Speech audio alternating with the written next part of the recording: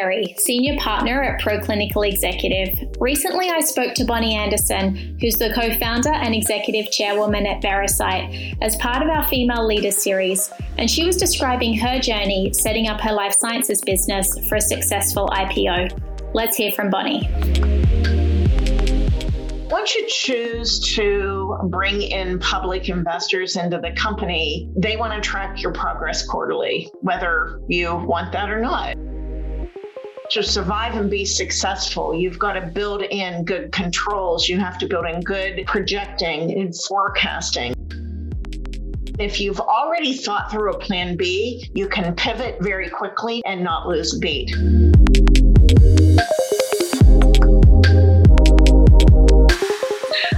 To be joined here today by Bonnie H. Anderson. Bonnie is co-founder and Chief Executive Chairwoman at Veracyte. Veracyte's a global diagnostics company that aims to transform outcomes for patients all over the world at every step of their journey in cancer and other diseases.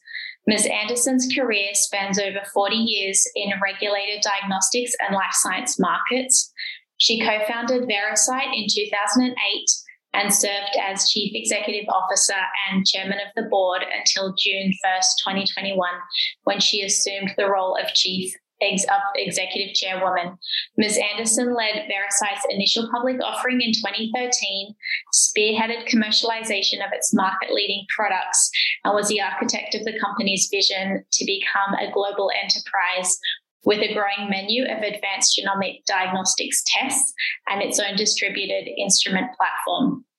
Prior to Veracyte, Ms. Anderson provided strategic consulting services to venture capital firms and early-stage businesses following 18 years in leadership positions at Beckman Coulter.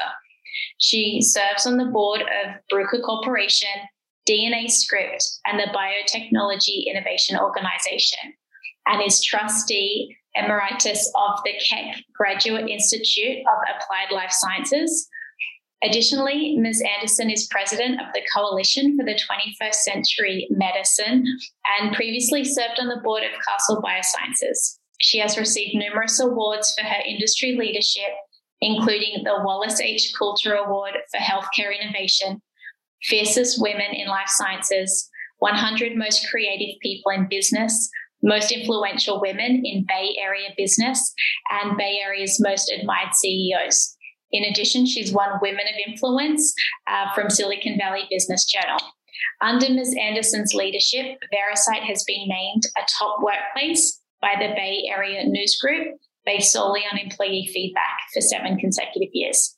Ms. Anderson graduated from Indiana University of Pennsylvania with a BS in Medical Technology, and in 2012 was honored with a Distinguished Alumni Award. Bonnie, thanks for joining me for International Women's Day. Thank you so much. It's such a pleasure to be here. I know many women are going to appreciate the time that you're taking to share your experience and advice. So I'm going to dive right into some questions here. In 2008, you co-founded Veracyte. That was during the economic crisis. What inspired you to start Veracyte, and why did you choose to start it at that time as opposed to waiting until the economy turned around? Well, we actually founded the company out of an incubator that had been funded by the 3 founding backers of Veracyte, Kleiner Perkins, TPG Biotech, and Versant Ventures. These are, I guess, household names in the VC world, especially back then. And we had been incubating to identify a new market opportunity to start a diagnostics company. And when we formulated the business plan for Veracyte, which was really aimed at identifying the unmet clinical need across many cancer indications for getting a more accurate diagnosis for patients, helping them avoid unnecessary and often invasive workup that they would undergo. And of course, all of that had a benefit benefit of cost effectiveness to the healthcare system. When we mapped all those opportunities out and founded Veracyte, they all agreed to put their funding Series A money in February of 2008, which landed us about $21 million of financing for an A round, which was actually quite a bit of money back then. And that was a good thing, because when the markets crashed later that year in September, we had enough cash to tighten our belt on spend and deliver on a runway that otherwise we probably would have had to raise money to get through. That's brilliant. Thanks, Bonnie. What was the greatest challenge you had to come in the early days of Veracyte, perhaps to start the company or get funding or sell your first product? Well, for us, the challenge wasn't so much the funding, because, as I said, we were lucky enough, fortunate enough to have our three founding backers all at the table as we were formulating the company and deciding, what sort of business we wanted to build together. So that was really nice. But challenges in the early days, and there were many, just to name a few, we had to balance the speed at which we could advance our programs with spend. Again, back to your earlier question, we had to really tighten our belt in September of 2008 when the markets crashed. And our goal was to preserve our cash so that we could actually get our first product to market before we had to raise another round of financing, or at least close to that. We actually were able to achieve that. But we had to balance spend with speed. And speed was very dictated by the enrollment rate that we could do into the clinical trial that would create the clinical cohort that we would use to not only discover our biomarkers, but also validate the test for market launch. So a lot of challenges around managing the right priorities, the right investments, not doing anything that was outside the scope at that point of really, truly getting that first product advanced. Awesome. So balancing spend with speed. Thanks, Bonnie. And then you led Veracyte's IPO in 2013, just 5 years after launching the company. Many CEOs would love to be in that position to take their company public. When is the right time to go public? I don't think there is a definition for that. And, it's also not always the decision of a CEO, right? I would say you got to be careful what you ask for. Running a public company changes dramatically the role of a CEO, and it also puts a lot of pressure on the company. So I kind of think about it as a balance between internal versus external factors. On one hand, you want to have internal confidence that you know exactly not just where you are at the time of the IPO, but what does the projections and confidence in the projections of business success. And that can be revenue, it can be additional catalysts and milestones, it can be hitting goals around clinical trials and data unveiling, whatever those milestones are. You want to have very solid predictability of those, because when you're running a public company, you will put those catalysts out, and the way that you build value and confidence with public investors is hitting them every time or exceeding them.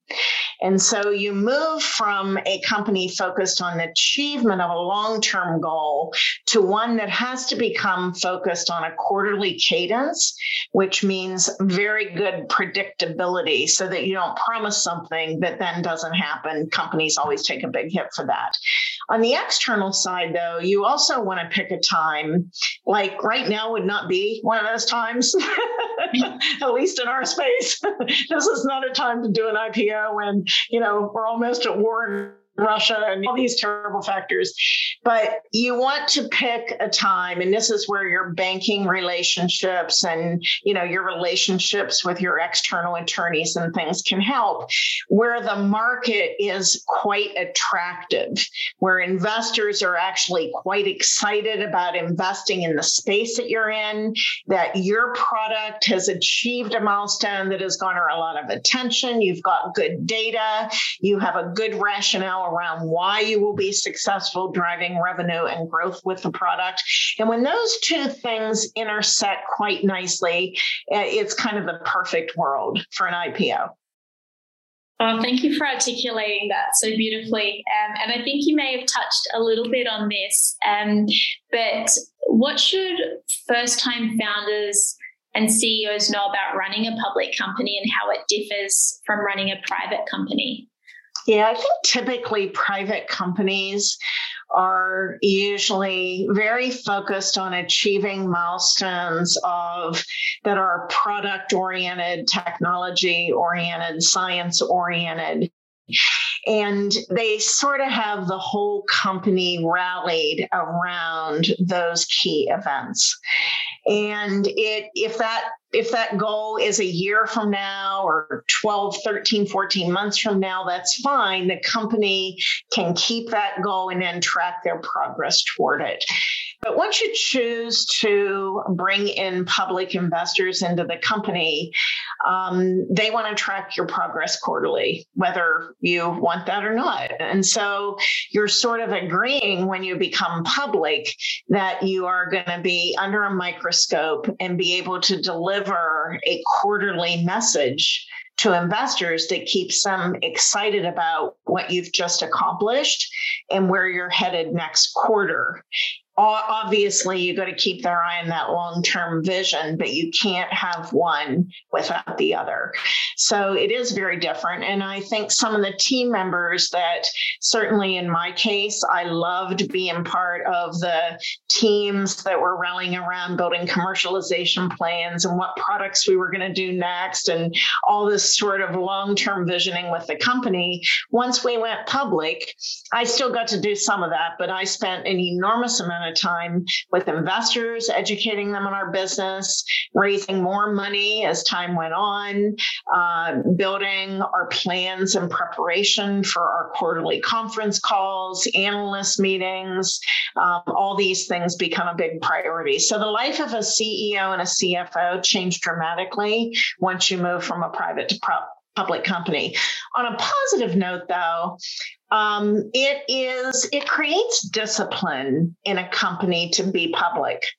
Because to survive and be successful, you've got to build in good controls. You have to build in good projecting and forecasting. So it disciplines a team to get really good at business metrics once they become public, and that can be great. And it also, of course, gives your employees a pathway to realize some of the value that they've helped create on their equity that they usually get in joining a private company. Yeah, that's exciting. And it sounds like you and the team were able to make that transition really well. There's a lot of new things that sounds like come in when it's a public company. So thanks, Bonnie, for that.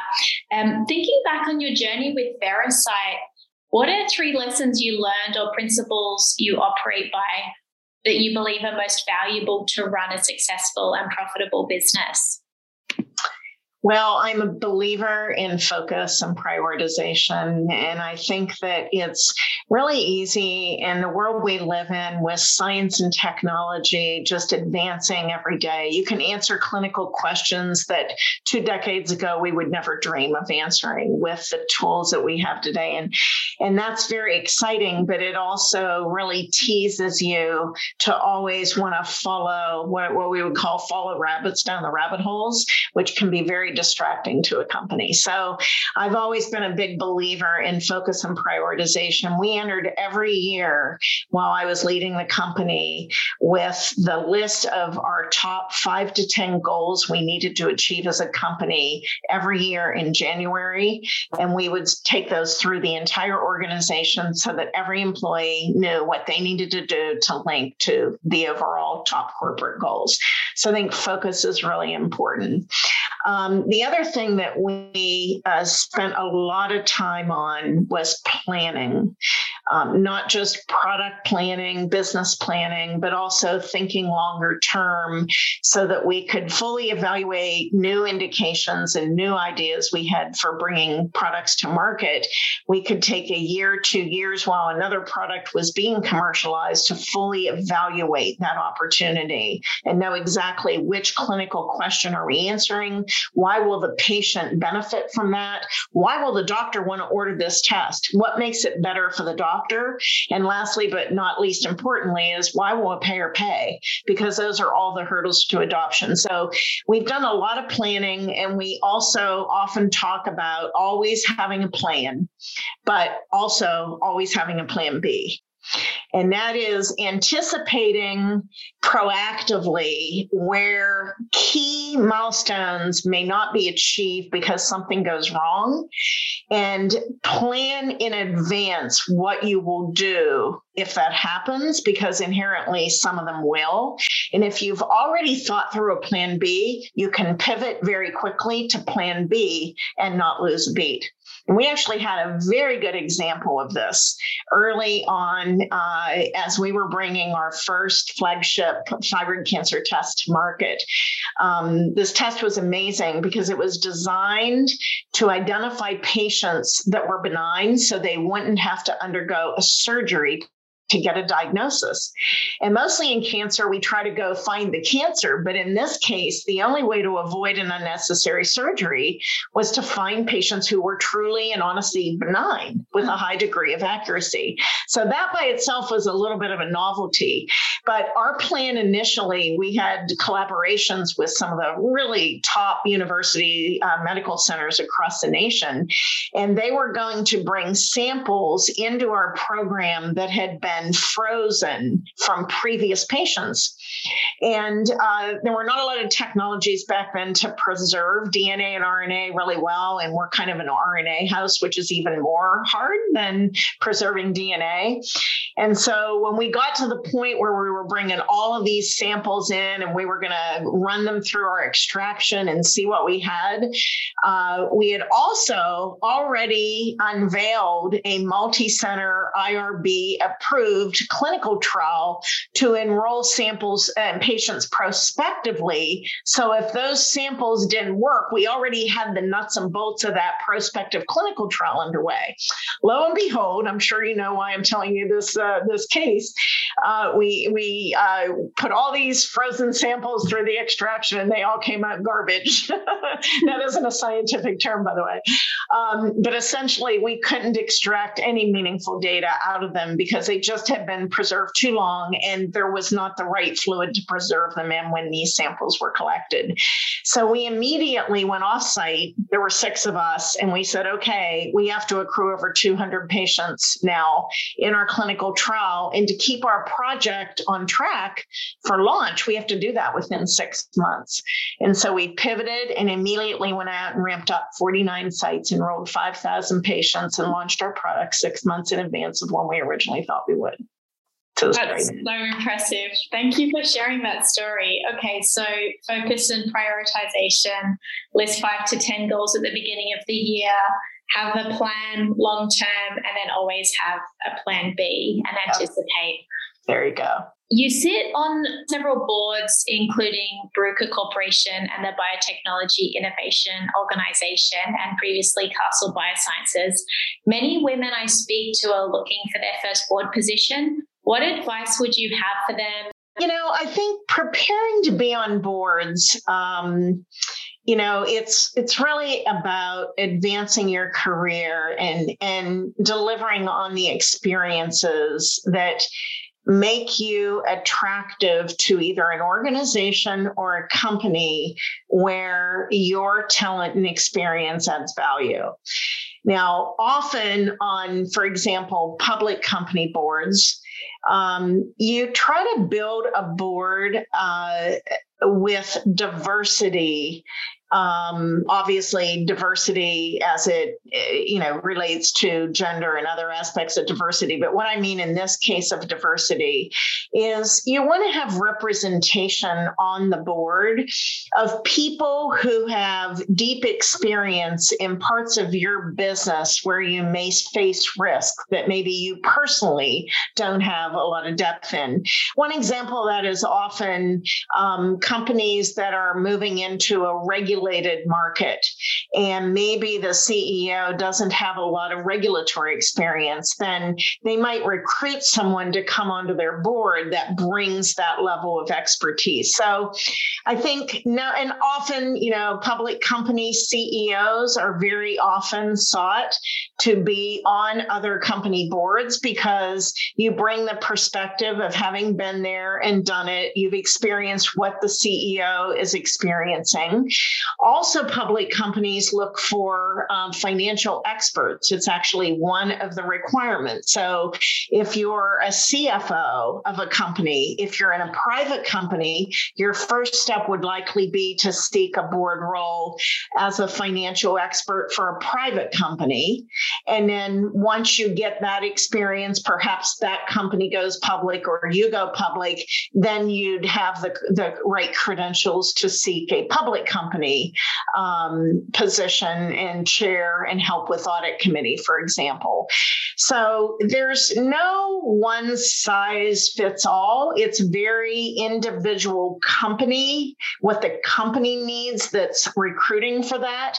But by being very aware of your own talents and expertises and knowing where you might fit on a board, if you have a specific technology expertise, then tagging companies that are in that technology area where you think you could really bring something to the table, and network with agencies that recruit for board members, network, through CEOs and other executives that participate on boards, and with any board members that you might know that can coach and help get you visibility. Wonderful. Oh, thanks, Bonnie, for that advice. That's awesome. And then lastly, what can we do as executive level women in the workplace to support the next generation of female leaders? One of the proudest things about building Veracyte has been the very natural, organic way in which we went from founding the company with 0 employees to building today what is a 750 global employee enterprise in about 14 years. And along that journey, it was great to look next to me and find that my first hire, who happens today be the chief science officer and chief medical officer of the company, Dr. Julia Kennedy, another executive female. When I took the company public, I had a female CFO in the company. When we did our IPO, there were 78 other IPOs that year, and only 2 were led by women, so we're rare. But I think that women that make it to the top naturally are comfortable hiring other women because we know we can do the job as well as anybody, right? We don't have that bias, so to speak. You always have to hire the very best talent into each open position you have. I mean, that has to be number one. But you really need to stay cognizant of the power of a company when you have many diverse perspectives and experience to the table, gender really being just one of them. And I think bringing interns in, embracing high school and college programs where you can encourage younger women to pursue science. Mentoring is a great way to encourage young women to really try to, pursue their dreams and develop a love of science and technology, the STEM, if you will. And then it also has to have advocacy by organizations like BIO, which I'm on the board of. And we do have a strong initiative at BIO to try to change the landscape. But it does take time. And I think the younger we can start with getting young girls excited about their dreams of pursuing scientific type careers, the better we'll be a decade from now and seeing many more women, not only leading companies, but also in the boardroom. Thank you, Bonnie, and thank you for being one of those 2 out of 78 women that led a company to IPO back then, and giving women these opportunities. It's been great, and thank you so much for your time. It was an honor to have the time with you and to hear your advice, and we really appreciate it. Well, thank you, Claire. It's been a pleasure. And of course, we should all be in on Women's International Day, indeed. Thank you.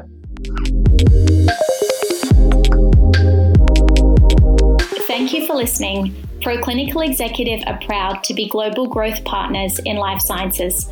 For more information about how we can support the growth of your board and leadership team, please visit proclinical.com/executive.